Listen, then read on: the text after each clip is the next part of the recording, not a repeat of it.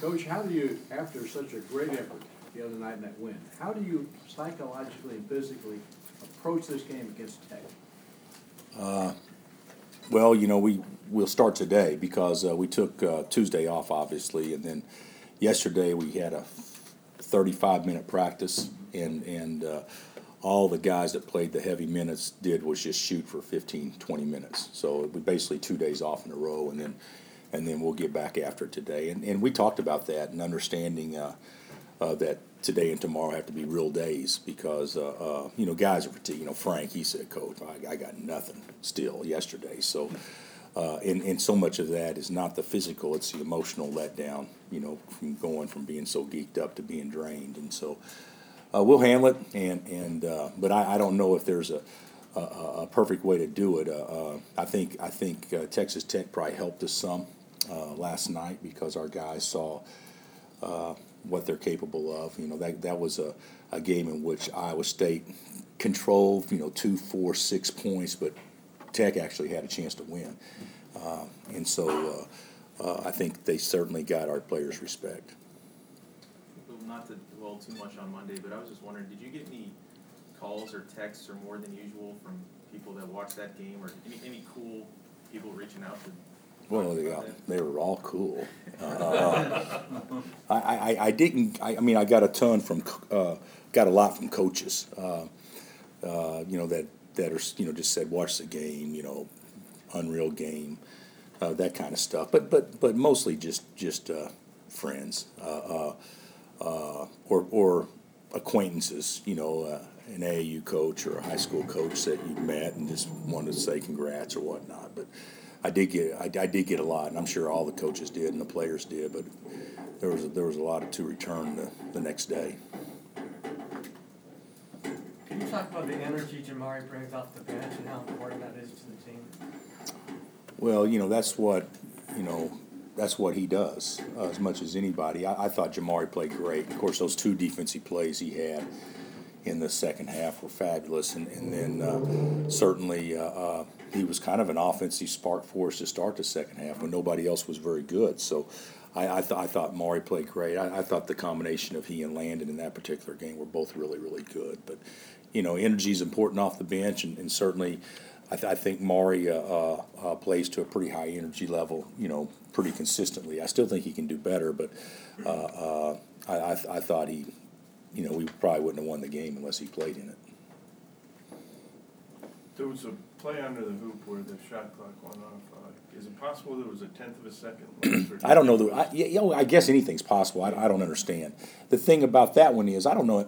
I wish you guys would research this. I don't know who starts it.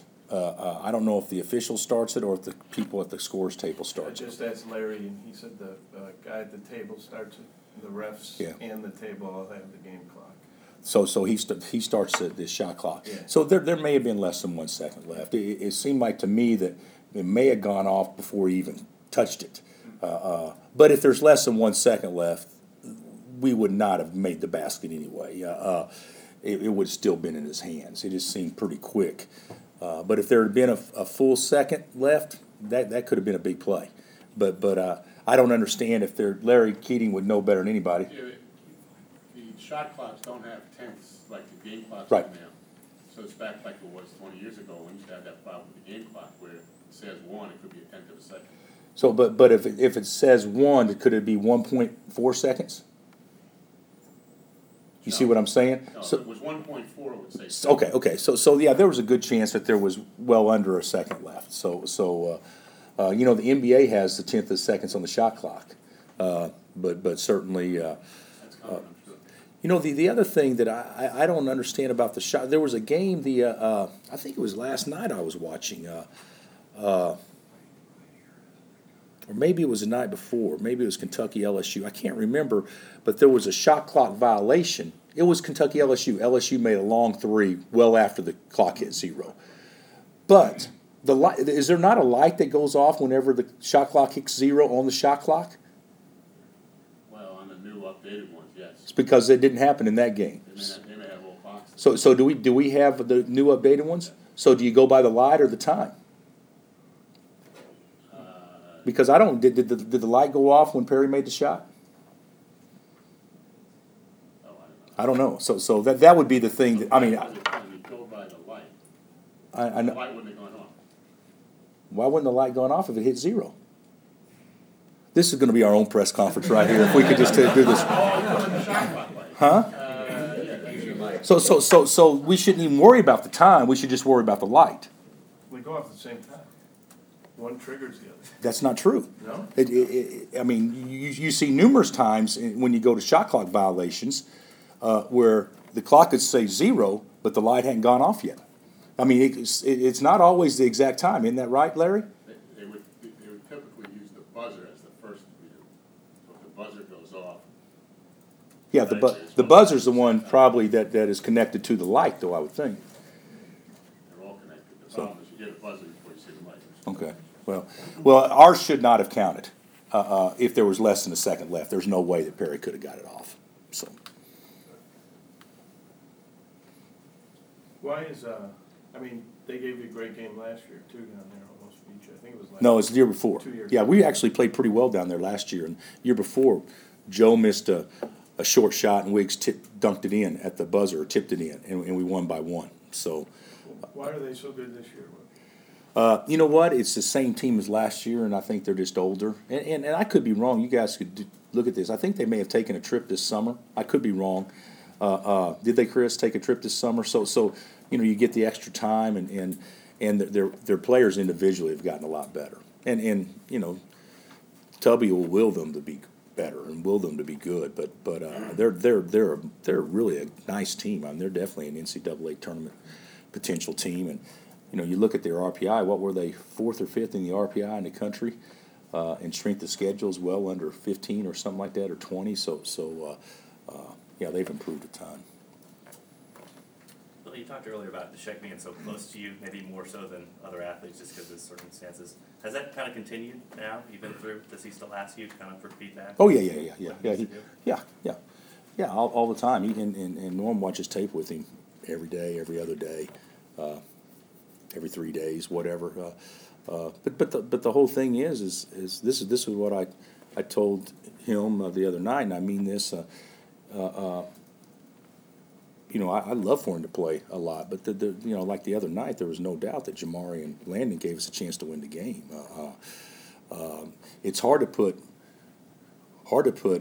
freshmen that really don't have any experience, I mean, in any real big games or anything like that, put them in the game when you're down 10 to the number 1 ranked team in the country, playing at home. I mean, you don't actually get up, say, okay, go win the game for us. You've never been here, but go do that. And so the thing about it is, I thought those other guys played great, and Shek's just very young. I mean, he's basketball wise, he's very, very, very young, and he's going to be a terrific player, and nobody has ever doubted that. But where he is right now, after being with him for 6 months, I mean, it's not surprising. I mean, I think guys have to go through some natural things, and he hasn't had. I used this analogy earlier, and this is not being critical at all because it's not an academic situation, but from a basketball situation and experience and knowing how to play. And, kids that go to kindergarten, they go to preschool first. Kids that go to first grade go to kindergarten first. I mean, you're asking him to go right into 3rd grade from a basketball experience standpoint. Nothing to do academically. But just to jump a couple of the natural things that have to happen to really get to where you can understand the game and have better feel. That's going to happen, guys. It's going to happen. I hope it happens this year. But I mean, even in practice every day, there's something that he's learning and picking up, and it doesn't have anything to do with intellect. It doesn't have anything to do with that at all. It just has something to do with him just being raw from a basketball standpoint, it's going to happen. But he's got to be patient, and we got to be patient too, because if we're not patient, and if he's not patient, it does nothing but slow the process down a little bit. So it's more just picking up the nuances of the game. Absolutely. Without going into any detail, but we could go into a lot of detail, but if you're guarding a big guy that's not a real good perimeter threat, and somebody else is guarding Woodard, and he's a great driver. Well, you're an extra strong help to make sure you discourage the drive and make him throw it to your man. Whereas sometimes we just think, well, I'm going to guard my man. My man's not going to score. And so a lot of times, the way you look at it, well, my man didn't score. Well, he really did because we weren't in the right position. Those are just things that will come. It's just going to happen in time. And that's just an example on things like that. But I love the kid. Nobody was happier after the game than him that we won. Hey, Bill, you kind of mentioned giving the kids a couple of days off. If this was not a big Monday game, it had been a Wednesday game. Yeah, we'd be in trouble. Would we deep trouble on Saturday? Yeah. The only other game that I can compare to, when we played Missouri here, I don't know if you guys remember, we played Oklahoma State on Monday night at Oklahoma State. And after the game, what do? After that game, say, okay, go home and get some rest. I told them, hey, go have a good time, be smart, and then just don't do anything on Sunday and hope like heck that you're got enough batteries to play on Monday. Unfortunately, we did that particular game because I think that was a game that kind of clinched it or did something. So, I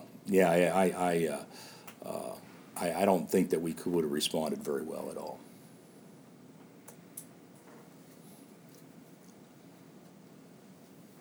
When the schedule comes out and you look at it, is the first thing you see, one of the first things you see, you got to go down to Lubbock, then you got to go all the way to West Virginia.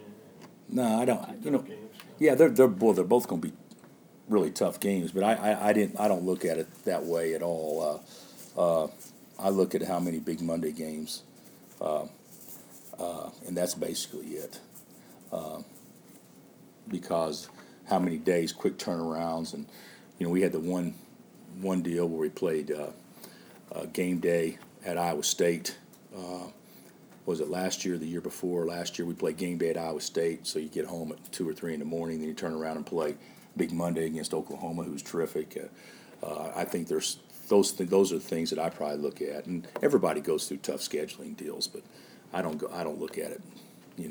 We caught a break this week because the manner in which Monday's game was played, we at least got some time to rest before the next game. So I would call that a break.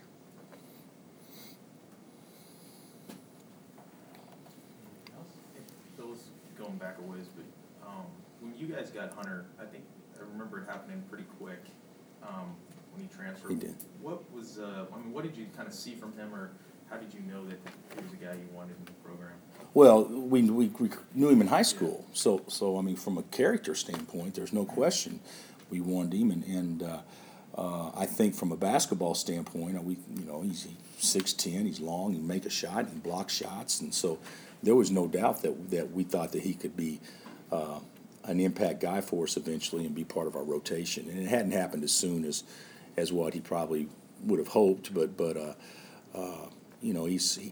I think Hunter went through a period of time where he didn't love the game near as much, and I think he just fell back in love with it, to be real candid, this year, and maybe over the summer, and that's a big reason why I think he's much more passionate about basketball than what he was the first 2 years he was here, and I could be wrong on that. You'd have to ask him, but I certainly see a different bounce in his step. Did South Korea do a lot? I think so. Yeah, and I think also the obvious opportunity. You go to South Korea and obviously, Sheck doesn't go. Landon, Jamari, Hunter, Carl. So we had 5 of our bigs there, but the fact that I thought he was as good as any big that we had over there, I think it did a great deal for his confidence. When you were over there, did it ever enter your mind that there was a shaky dictator in North Korea? Wow. Worry about that? No, we didn't worry about that. No. We were probably 6 hours away from the border, and but it was talked about, not necessarily with us and the locals, because nobody could understand each other, but it was talked about. We got education. We had some educational classes where people told us about how things are, and one of the biggest tourist areas of the country, and I've just gone brain dead. the area right between north and south. No, the area. Gosh dang. Yes, yes. They say that's one of the greatest tourist places that you can go just to get a feel for what's going on. It's but we didn't have an opportunity to do that. So it was but it was a great trip. It was educational, but we did at that particular moment we were not worried about North Korea. Back to Hunter for 1 sec. Sorry, you said at the beginning of this year that you didn't really give him a chance. I'm just wondering, looking back at last year, do you feel like you gave him the chance? I mean, do you feel like him not getting to play last year? Do you look back and say, hey, maybe we could have used Hunter a little bit more? Well, I think hindsight's always a lot better, but you know, you look back on last year's team. You know, we thought Cliff would be with us all year long. You know, if you know that you're not going to have your best players at the end of the season, then you should probably prepare other players to play. And we didn't really do that because we thought we'd have Cliff. You know, so that's what I'm talking about with hindsight's being 20/20. You know, there's a lot of things that you would do different based on circumstances that you can't really control. But I look back now. Jamari, there's a trust factor. Landon, there's a trust factor. There probably wasn't as big a trust factor with Hunter yet. And then we had Cliff, too, to go along with Perry. So he was just the odd man out. What do you like personnel-wise from Tech? Athletic guards can really guard and pressure, especially in the half court. And their bigs have really, really, really improved. And they're big. I mean, they played two legitimate bigs. So I think they're a team that you have to beat. I don't think they're going to beat themselves. Did Jamari survive that incredible fall? Yeah, I asked him yesterday how's his back. He said my back's fine. I kind of messed my knee up, so he's fine with that. It was a hard fall though. You know that basketball's so weird. I mean, in that particular moment, we caught a break because when he fell, and it was a legal fall. I mean, there was nothing illegal, but when he fell, his foot was on the end line. Saved us 2 points because Buddy had the rebound for an uncontested basket, and the referee, you know, obviously made a real good call that as he came down, his foot slid, and so while his ball was in his hands, his foot was on the end line. Most officials wouldn't see that, and so that was kind of a semi-break, and that's kind of how things go in sports sometimes. Sometimes you get a little fortunate based on the situation, and sometimes you don't.